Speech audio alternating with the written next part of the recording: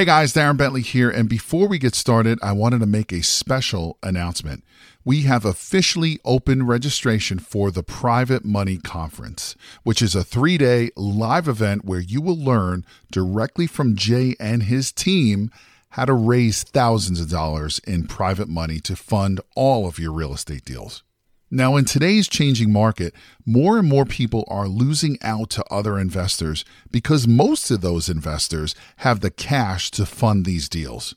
Did you know that you are missing out on 87% of the real estate deals out there because you don't have access to private money? Sadly, most real estate investors don't even know this is the reason why they continue to lose deal after deal.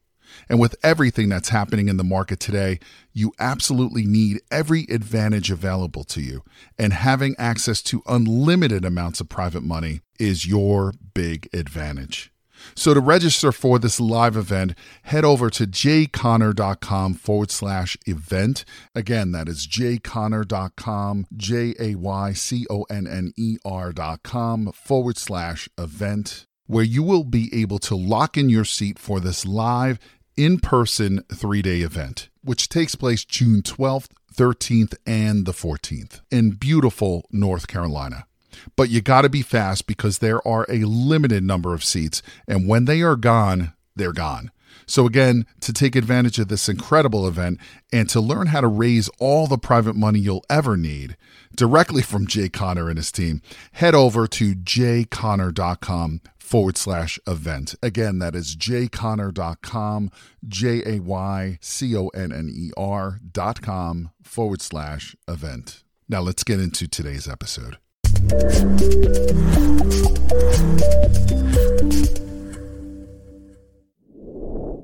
Well, hello there, and welcome back to another episode of Real Estate Investing with Jay Conner. I'm Jay Conner, your host, known as the Private Money Authority.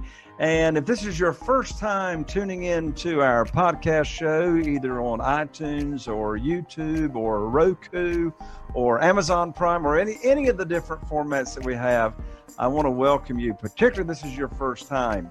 On the show, we typically talk about all things related to real estate investing, single-family houses, apartments, land, self-storage, etc. And as you may have heard, I'm known as the Private Money Authority because since 2003, we've been investing in single-family houses in Eastern North Carolina. We've done over 400 rehabs. But back in 2009, we got cut off from the banks with no notice, had to find a different way to fund our deals. And so I was introduced to this wonderful world of private money, which has allowed me to never miss out on a deal because I didn't have the money. So if you are remotely interested in learning about how to get more funding for your deals, it's got nothing to do with your hard money lender or your mortgage company or your banker, then get right on over to, after the show, to www.jayconner.com/money podcast.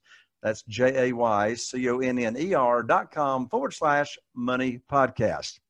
Well, if you've been tuning into the show, you know that typically, as I said, we talk about topics related to real estate investing.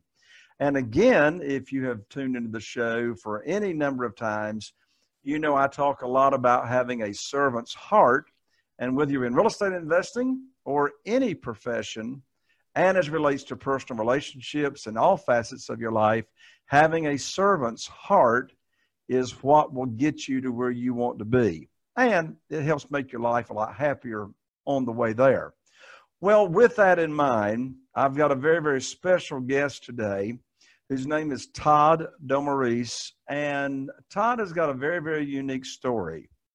Todd was in the military for a number of years. He was raised in Michigan.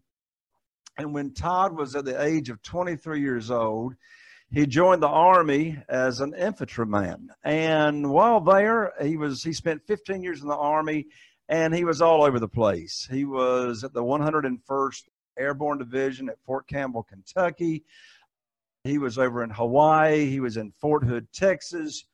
But then his journey in the Army took a turn with some very, very interesting experiences. He found himself in the Army over in Afghanistan, also in Iraq, and of course, during the timing of this show and podcast, we've got some very, very interesting scenarios taking place over there in the Middle East.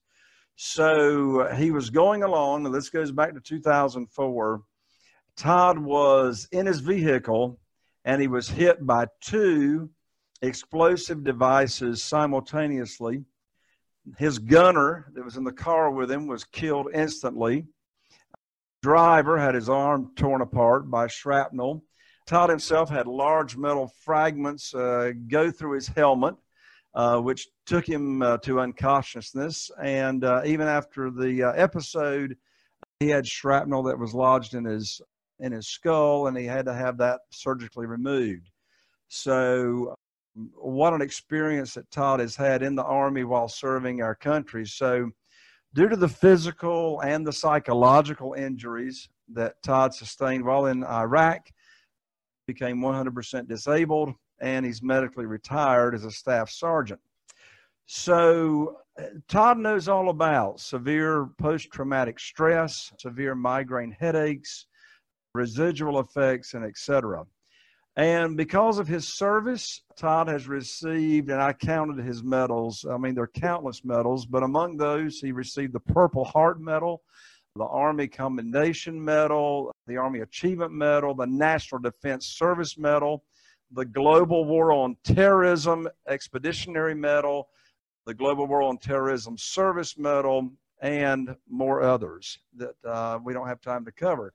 But with that, I want to first start out by saying thank you to Todd and his service to our country. And the reason Todd is here today is to talk about this wonderful organization that has helped him and his family get from the story I just told you to where he is today.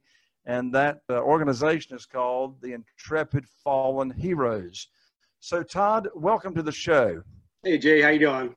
I'm doing fantastic, and quite the story you've got, Todd. And again, thank you so much for your service. So let's go back to what happened, and let's hear your story in your own words. Oh, kind of like you said it, just going down the road in a Up Armor Humvee, the vehicle was hit with two IEDs simultaneously, killed my gunner, took out me and my driver. From there, we were taken back to the base, got some basic first aid, and then flown out of there to get more help. Once we made it back to the States, made it back here for a while, made a, I would say full recovery. It took a very long time for my recovery, but then it wasn't until, that was 2004, and then it wasn't until 2013 where I was introduced to NICO. Somebody said that I'd be an excellent candidate for it. Back in 2004, there wasn't a lot known about brain injuries back then. And since then, they had been starting up the Intrepid Fallen Heroes Fund. The center is called the Intrepid Spirits, and the NICO, the National Intrepid Center of Excellence. And I was referred to go there, and I went there for a whole month, full 30 days evaluation and treatment, which basically covered about 2.5 years worth of treatment for me, which is, phenomenal. Wow, 2.5 years. Correct, yep.